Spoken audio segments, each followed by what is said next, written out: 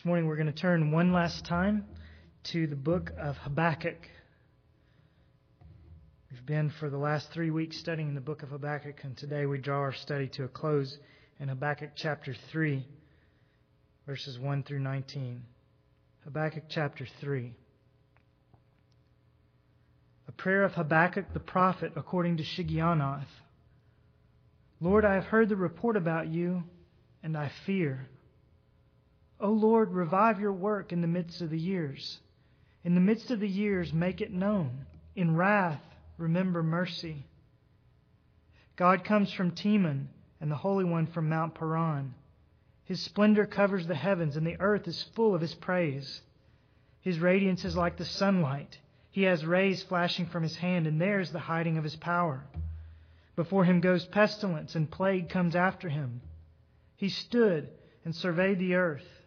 He looked and startled the nations. Yes, the perpetual mountains were shattered. The ancient hills collapsed. His ways are everlasting. I saw the tents of Cushan under distress. The tent curtains of the land of Midian were trembling. Did the Lord rage against the rivers? Or was your anger against the rivers? Or was your wrath against the sea that you rode on your horses, on your chariots of salvation? Your bow was made bare. The rods of chastisement were sworn. You cleave the earth with rivers. The mountains saw you and quaked. The downpour of water swept by. The deep uttered forth its voice. It lifted high its hands. The sun and moon stood in their places. They went away at the light of your arrows, at the radiance of your gleaming spear. In indignation you marched through the earth. In anger you trampled the nations. You went forth for the salvation of your people, for the salvation of your anointed. You struck the head of the house of the evil to lay him open from thigh to neck. You pierced with his own spears the head of his throngs. They stormed in to scatter us. Their exultation was like those who devour the oppressed in secret.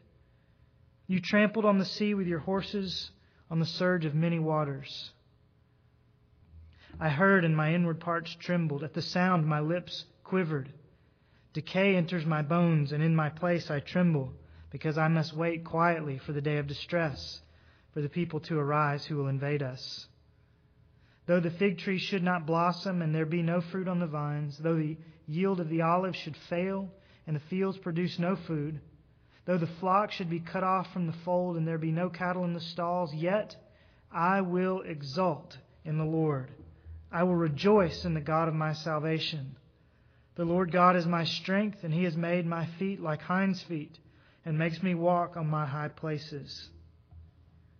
For the choir director, on my stringed instruments. I have to tell you that I'm really excited about Habakkuk chapter 3. I have been eager to preach this passage to you this morning. Before I let my eagerness loose and before we jump into our study, let's pause and ask the Lord for His help. Father, we pray now that you would hear our prayers as the song we sing. Speak, O Lord, as we come to you to receive the food of your holy word. Take your truth, plant it deep in us, mold and fashion us in your likeness, that the light of Christ might be seen today in our acts of love and our deeds of faith. So speak, O Lord, and fulfill in us all your purposes for your glory. Speak to us today for your glory. And speak to us today about your Son, we pray. In Jesus' name, amen.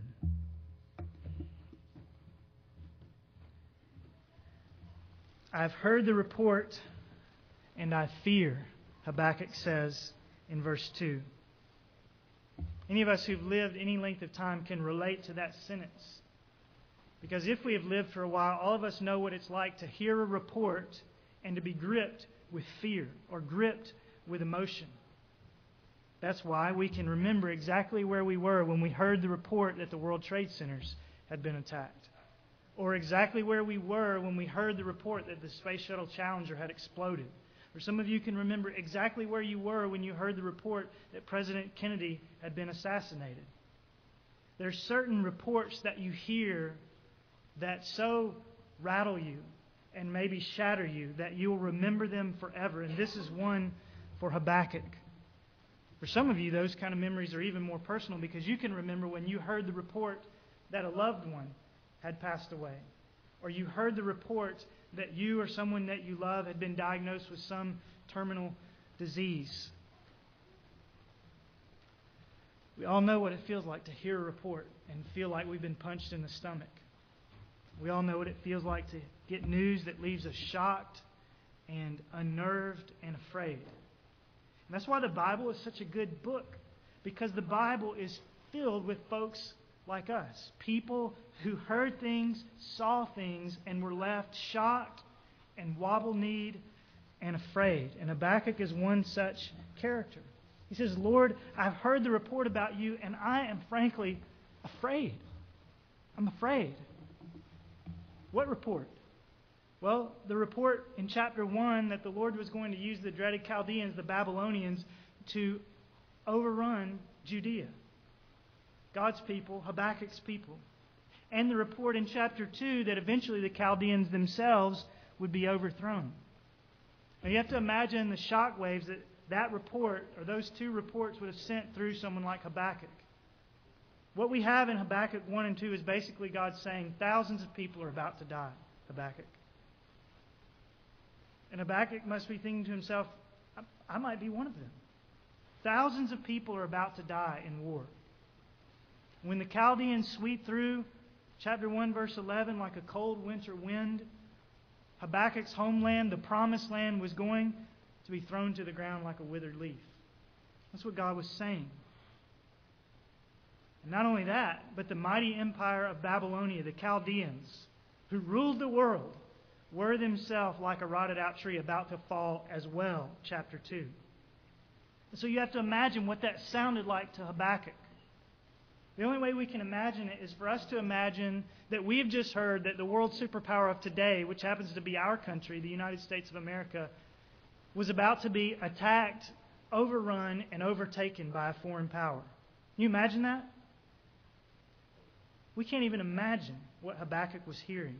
Not only was his country going to be destroyed, but the country that ruled the world was about to fall. Everything that Habakkuk knew and everything that the people of his day knew was about to be turned upside down.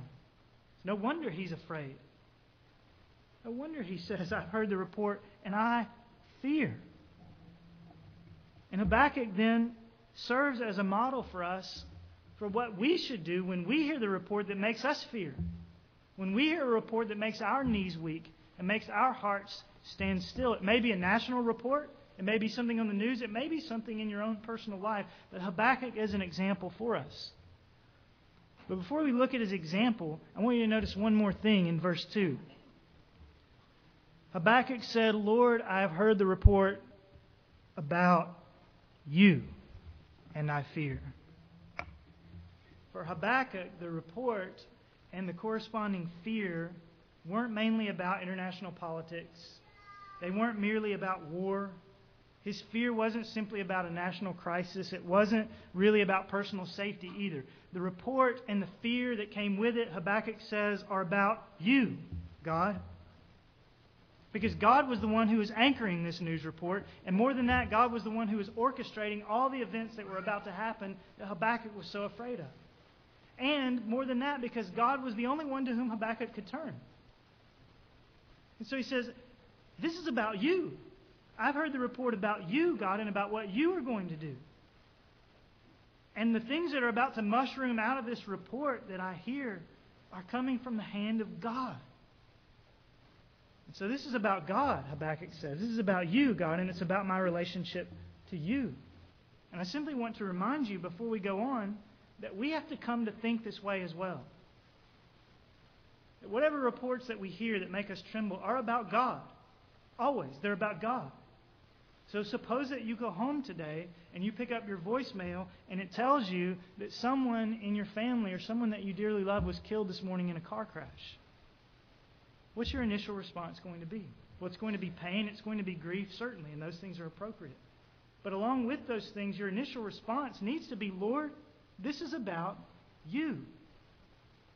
Lord, you are the one who is sovereign over life and death. Not even sparrows die without your permission, Matthew chapter 10. So you are the one who's in control of this, and you, Romans 8, are working this for my good, and you are the only one to whom I can go. This is about you. This car crash is not really about the police reports. It's not really about the funeral arrangements. It's not really about getting all the answers of why it happened. It's about you, God. I need to know what you want me to learn. I need to know how you want me to respond. I need you to help me to trust in you. We need to respond this way to any difficulty that arises in our lives. It's not, first of all, about the circumstances. It's about God. Because God is the one who controls the circumstances. And God is the one to whom we must flee when we face these things. Our problems are always about God. So what should you do when you're shaking like a leaf, when you hear the report that makes you fear? Well, Habakkuk's a wonderful example. And the first thing to say is that Habakkuk understood what we need to understand, that all of our problems are not mainly about the circumstances, they're about God. I've heard the report about you, he says, and I fear. But let me now trace through the rest of this chapter and show you the other ways that Habakkuk responded. This first way is just a kind of a mental way that I've been telling you, but let me give you 4 practical things that Habakkuk did. How did he respond to the report that made him fear? Number 1, he prayed. He prayed. James says, is anyone among you suffering? Habakkuk was. Then he must pray. James 5:13. That's exactly what Habakkuk did. He was suffering. He was afraid. So what did he do? He prayed. Verse 1 tells us that this whole chapter is a prayer. A prayer of Habakkuk the prophet according to Shigionoth.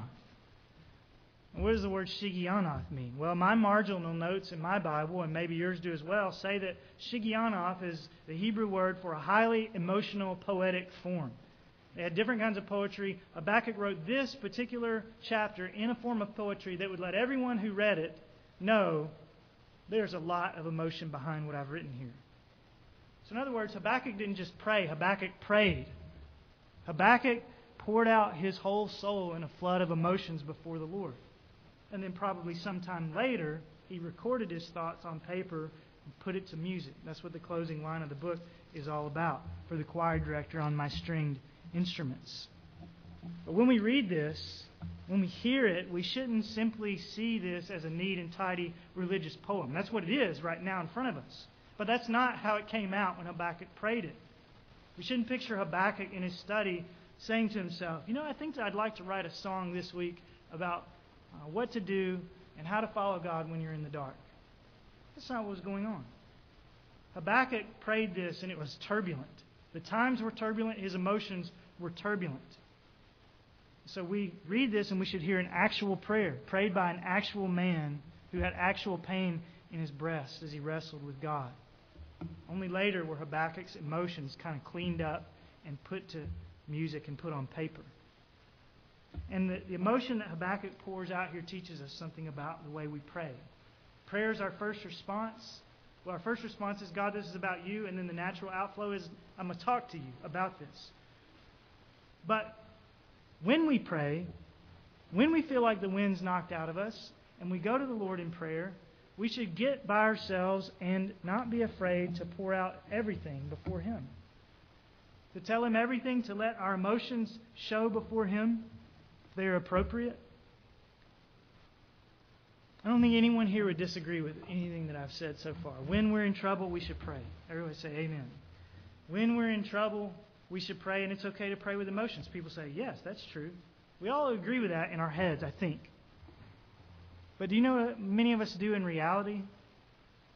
Many of us do the exact opposite, don't we? When we're in trouble, do we pray first? Sometimes we don't. When our child is sick, what's our first response often? Is it to call on the Lord or to call the doctor? When our car breaks down, what do we do first? Do we call on the Lord, open our lips in prayer? Do we open up the hood of the car and act like we know what we're looking at? Many of us do the second. These are small things, but what about when we're depressed or lonely? Is our first response to go to the Lord, or is it for many of us to go to the internet or the television or the refrigerator? See, we know that our first response should be to go to God, but many times we're all guilty of going many other places. Now, I'm not saying that you should never call a mechanic, and I'm not saying that you should never go to the doctor, not least of all because there are two of them with us this morning. However, I am saying that I find it strange in my own life how often I run to the human solutions before I run to God.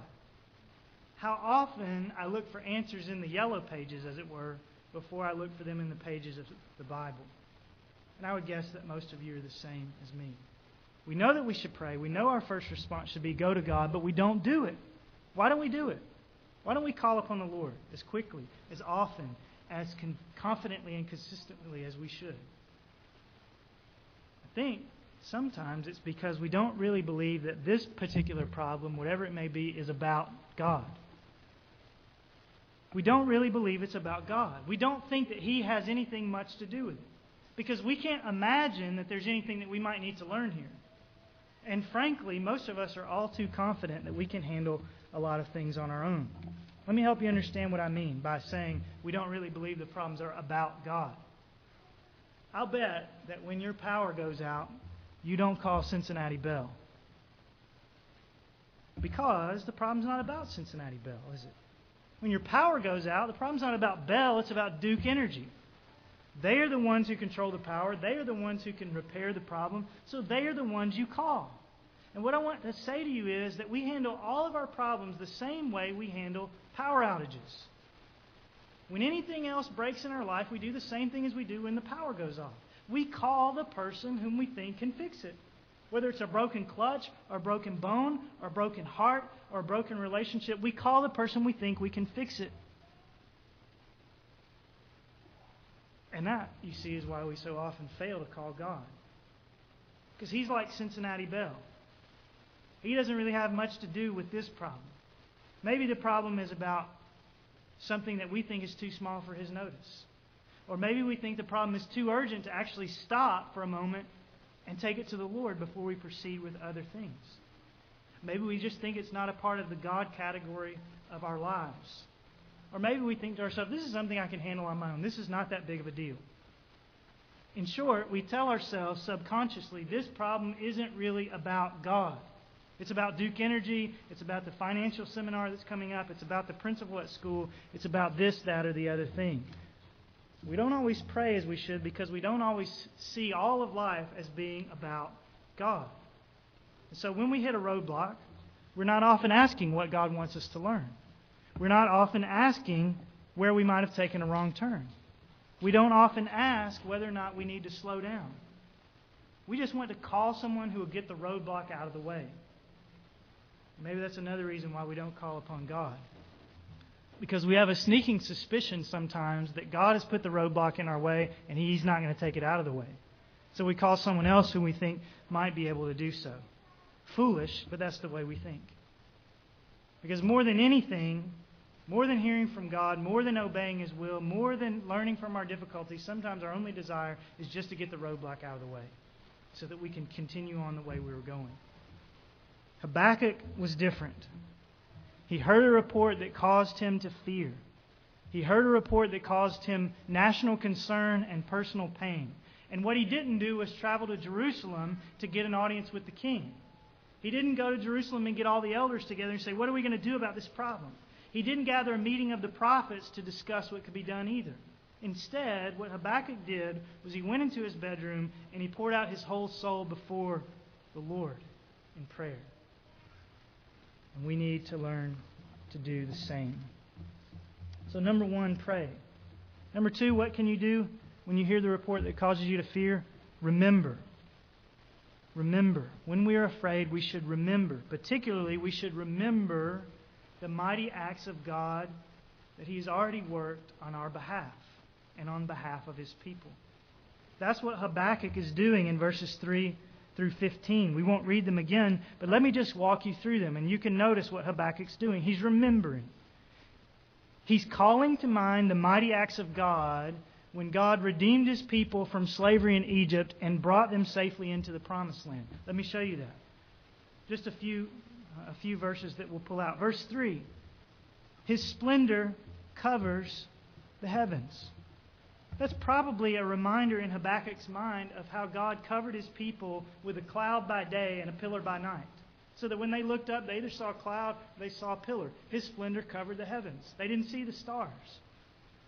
Verse 5, before Him goes pestilence and plague comes after Him. Surely that must refer to the plague that God brought upon Egypt in order to deliver His people with a mighty hand and an outstretched arm.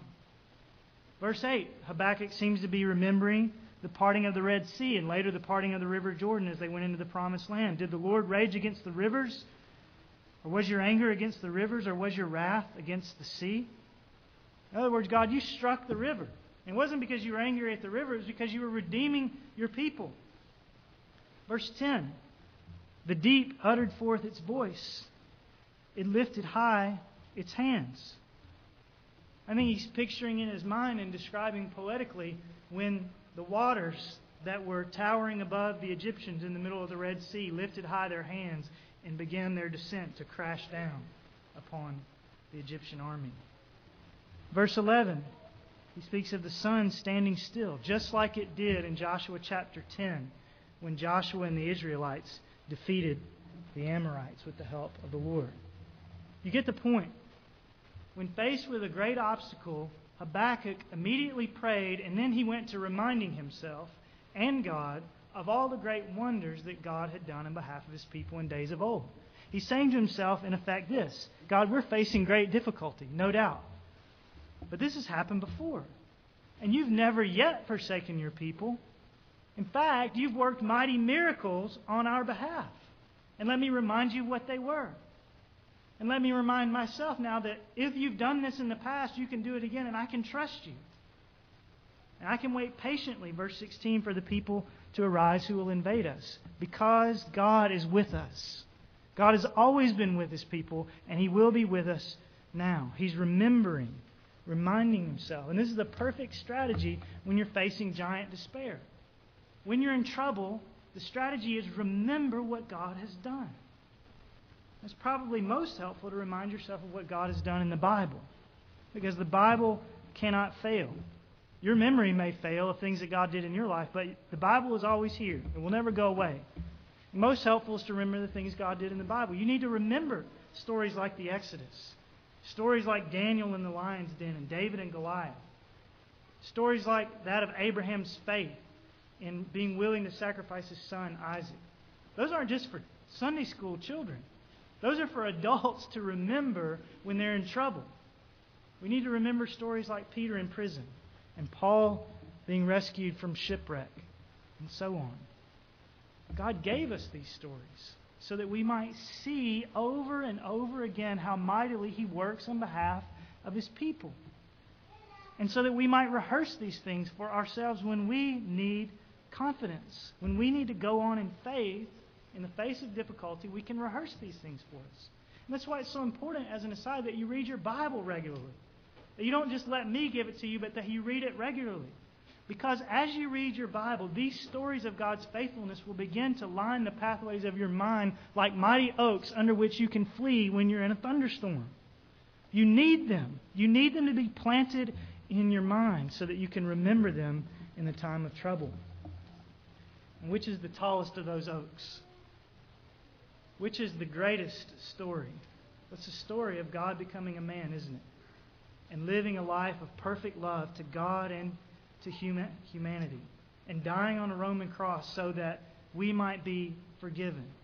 And rising again on the third day to prove that death has been defeated. That's the highest of the oaks. That's the greatest of the stories.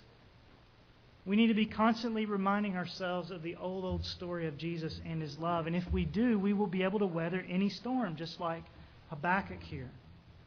Because that story, the story of Jesus Christ and His life and His death and His resurrection, reminds us that even though God's lightning bolts may be temporarily flashing all around us to chastise us for our sins, it won't always be this way, because God has fully forgiven us in Christ.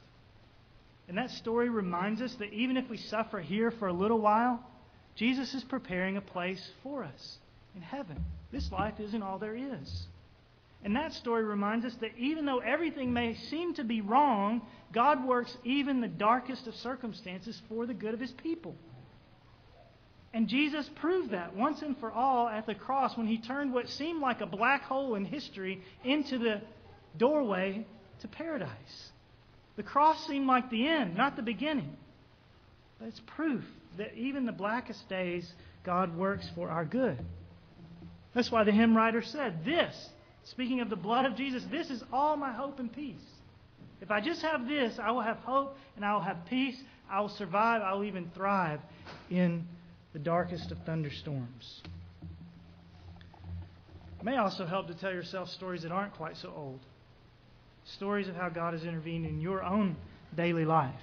Stories of answered prayers, stories of great deliverance, stories of God's steady faithfulness that may not be amazing, stories that you would share with a crowd, but just stories of God's continually working in your life. You need to rehearse those for yourself as well. You need to remember those as well. Some of you have done this for me in recent days as I've struggled with discouragement. I got several notes and calls and visits from different people, and there's one consistent message that kept coming again and again and again. Remember all that God has done these last 4.5 years. Look how far He's brought us. And that helped me. Thank you. And the point is, it always helps to remember what God has done on our behalf. On a more personal level, it's perhaps most helpful to remember what God has done initially in bringing you to faith in Christ, way back whenever it was.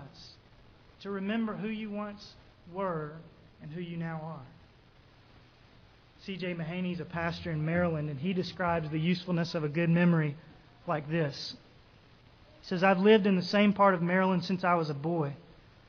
Hardly a month goes by that I'm not reminded of who I once was. Before God saved me in 1972, I was a blasphemer. I lived for myself and my own pleasure. I lived in rebellion against God and mocked those who followed Him.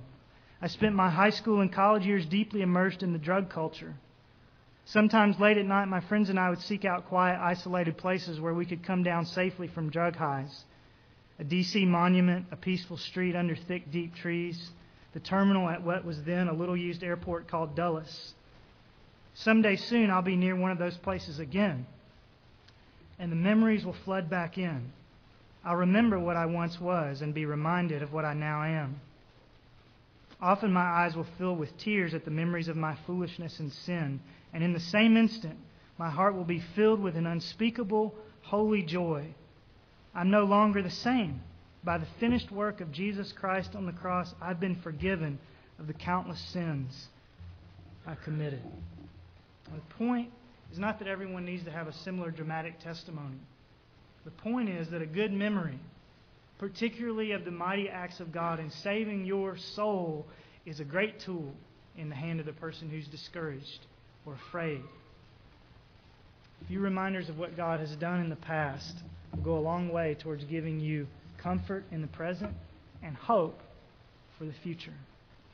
So when you're afraid, number 2, remember. Number 3, tremble. Tremble. Habakkuk says in verse 16, I heard and my inward parts trembled. At the sound my lips quivered.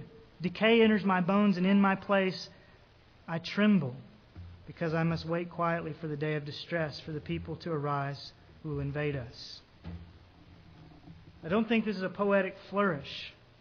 I think Habakkuk really did literally tremble at the news that God had given him in chapters 1 and 2. And he describes that here. His emotions overcame him. His heart, his inward parts there, trembled.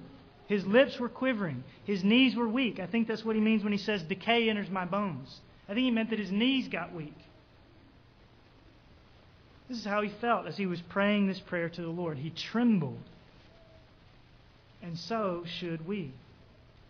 This passage is helpful because it lays aside a couple of myths that are often passed around in the Christian life.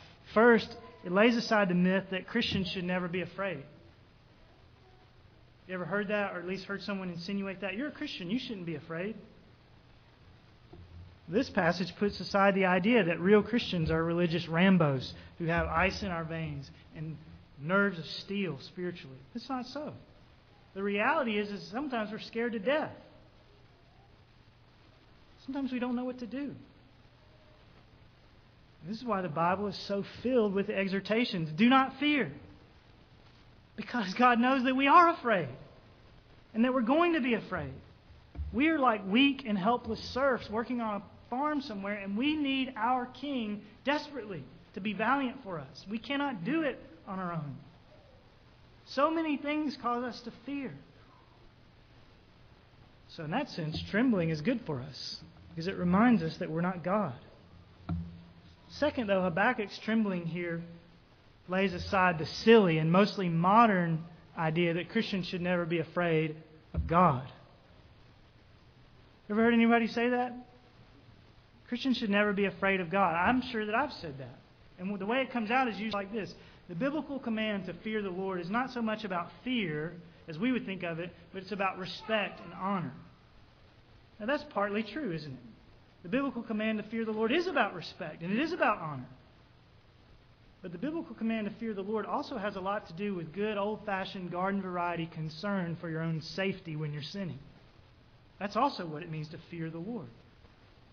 In light of the holiness of God and the justice of God, and in light of our own sins, there are times when we should be concerned for our own safety. If nothing else, Ananias and Sapphira teach us that in Acts chapter 5. And this is what we see with Habakkuk. He's genuinely concerned for his safety. Lord, I have heard the report about you, i.e., the havoc that you're about to wreak on us, chapters 1 and 2, and I am afraid. He wasn't mainly concerned about the Chaldeans. He was mainly concerned about God. I've heard the report about you, and I fear. Habakkuk had a healthy fear of God. You say, well, Jesus would never teach that. Yes, he would. He says in Matthew 10, do not fear those who kill the body, but are unable to kill the soul. In other words, don't fear the Chaldeans, but rather fear Him who is able to destroy both body and soul in hell. That's God. God is the one, Revelation, who throws people into the lake of fire. God is the one who has the power of death over body and soul. And Jesus says, be afraid of that. Be afraid of that. So we aren't mainly to fear men and circumstances. So in that sense, we should say, do not fear. But we are to fear God. Given our sinfulness, there is an appropriateness to genuinely being afraid in the presence of God. And if you do a little biblical research, you'll find this to be true. Just look up, when you get home today, the various places where different people encountered God face to face and see what their constant response was.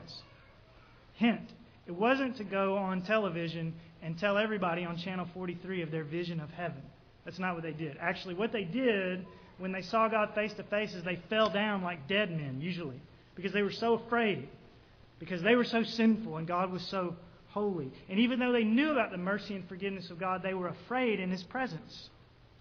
Not because God is vicious, not because God is unmerciful, but because God is like any good earthly father, and He's much, much better than any earthly father. I want Julia and I want Andrew to know that their daddy loves them, their daddy will do anything for them, their daddy will always be there for them. But I also want them to know that you don't trifle with your father. And if you're a father, you know that you can love your children and also want them to know that they don't trifle with their dad. You want them to know that when they've incurred your discipline, they should tremble. Because a good father is going to obey the Bible and spank his children. That's not going to hurt them. It's not going to kill them, certainly. The Bible says that. However, it is going to make them go, I better think twice before I disobey my dad. And that's the way we should think with God. We should say to ourselves, in the light of who God is, in the light of the examples we have in Scripture of God's discipline of His own children, we should think twice before we disobey our dad.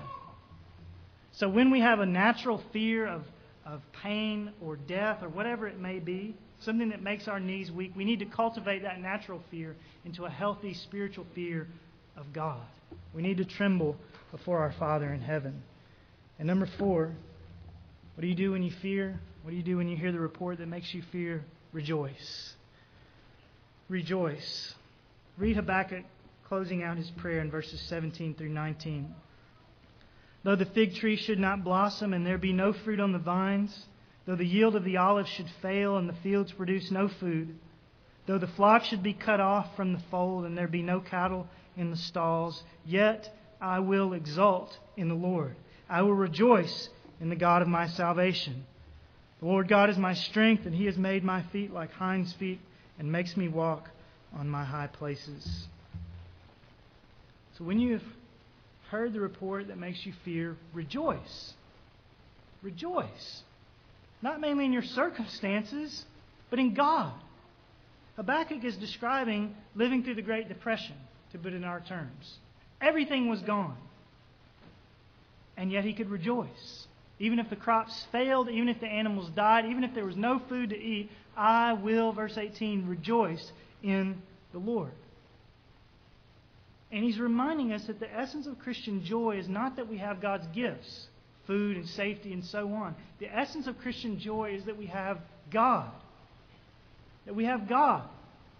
Verses like these, again, not to pick on Channel 43 too much, but verses like these make so much of what we see on those television Christian programs appear to be the nonsense that they are. How could you say some of the things that are said in our contemporary culture about prosperity after you read Habakkuk 3? Our joy doesn't come from God's gifts. It comes from having God Himself. And Habakkuk goes on and explains what that means. He says, first of all, we rejoice not in a God who frees us from all difficulty, but in a God who makes us nimble enough to stand up under the difficulty. That's what he's talking about in verse 19. He made my feet like hinds' feet, and it makes me walk on high places. He's saying, God makes me able to walk in these difficult, craggy places like a graceful deer. I can stand and I can go forward in difficulty because God has made me nimble. God has made me strong. That's where his joy comes from. Not that God took away the difficulty, God made him strong. And God's people throughout the ages have been able to stand like noble stags in the face of excruciating difficulty. Things that we could never even imagine. Because the Lord God, verse 19, is our strength. And furthermore, Habakkuk says, we rejoice not in a God who frees us from earthly difficulty, but in a God who frees us from eternal punishment. God doesn't free us from earthly difficulty, He enables us to stand under it. God doesn't free us from earthly difficulty, He frees us from eternal punishment. Habakkuk, verse 18, calls Him the God of my salvation. Saying, God saved me. He's not talking about from the Chaldeans. God clearly wasn't saving him from the Chaldeans. When He says the God of my salvation, He's referring to something eternal. God saved me.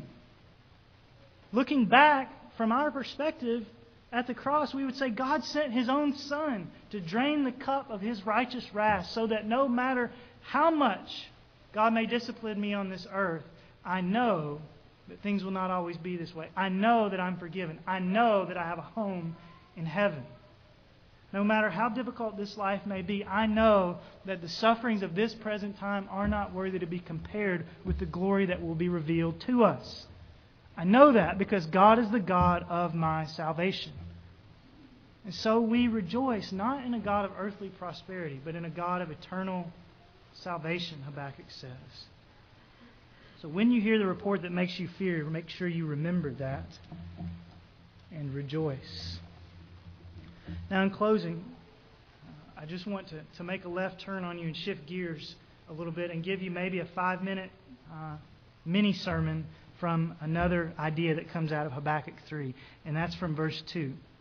We've discussed at length the fact that this whole chapter is a prayer and how we should respond when we fear. We should pray, we should remember, we should tremble, we should rejoice.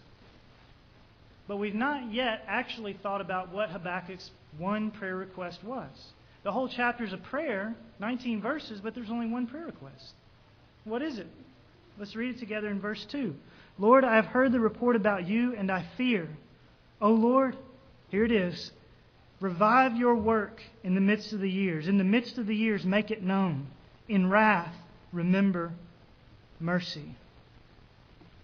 What did Habakkuk ask? He asked basically this. God, work again among your people the way you have in years gone by.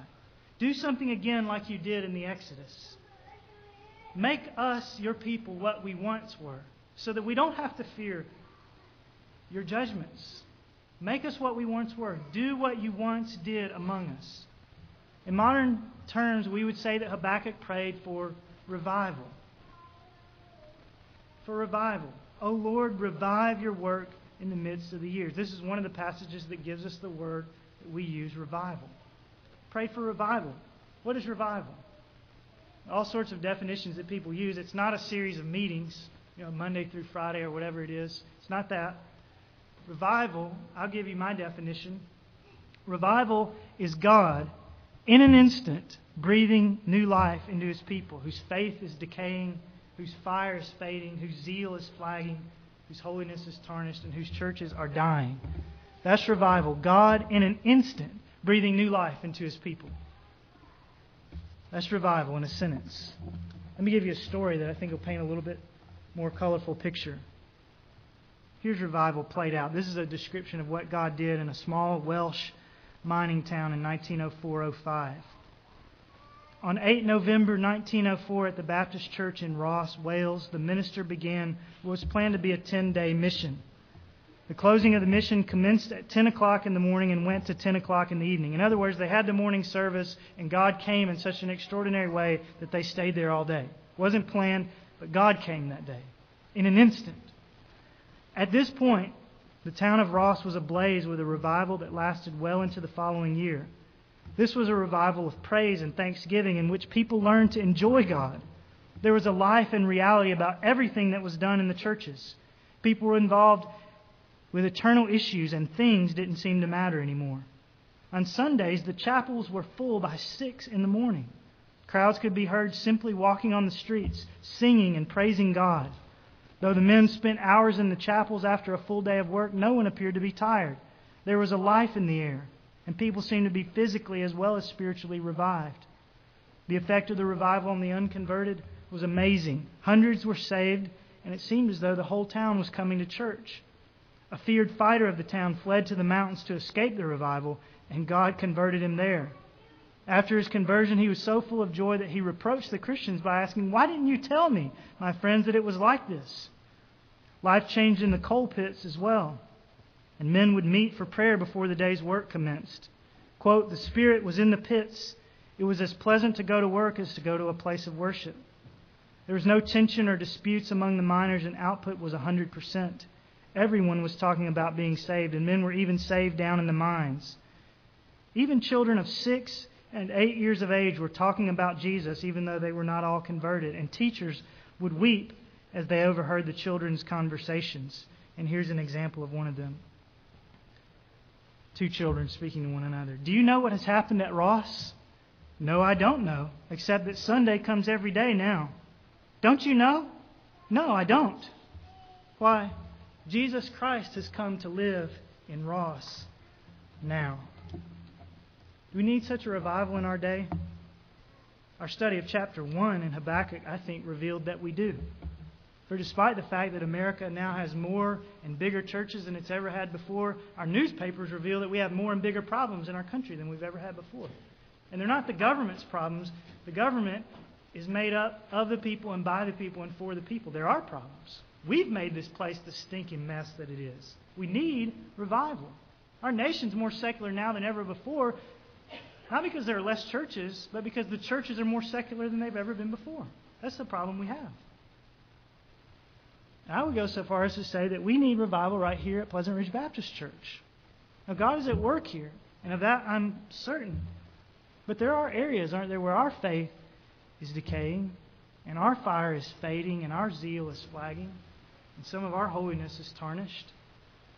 There are instances of that. There are individuals that could say that about yourselves.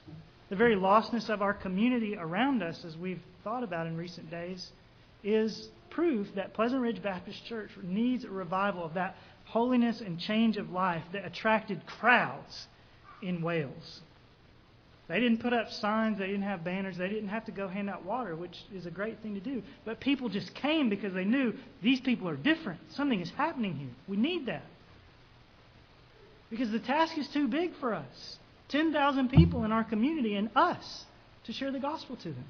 The task is too big for us. We need God to come and do in a moment what we could not do with 20 years of effort and planning. We need to pray as Habakkuk did. God, do it again. We've seen what you've done in the past. Do it again. So do we need revival? I believe we do. Will we pray for it? I hope so. Does God want to answer those prayers? Absolutely. Listen to His promise in chapter 2, verse 14. For the earth will be filled with the knowledge of the glory of the Lord as the waters cover the sea. You believe that God means that? Believe that He could fulfill that in our day? Could we begin to see the first ripple effects of this in our city and in our church? The only way we will probably find out is if we begin, like Habakkuk, to pray for revival.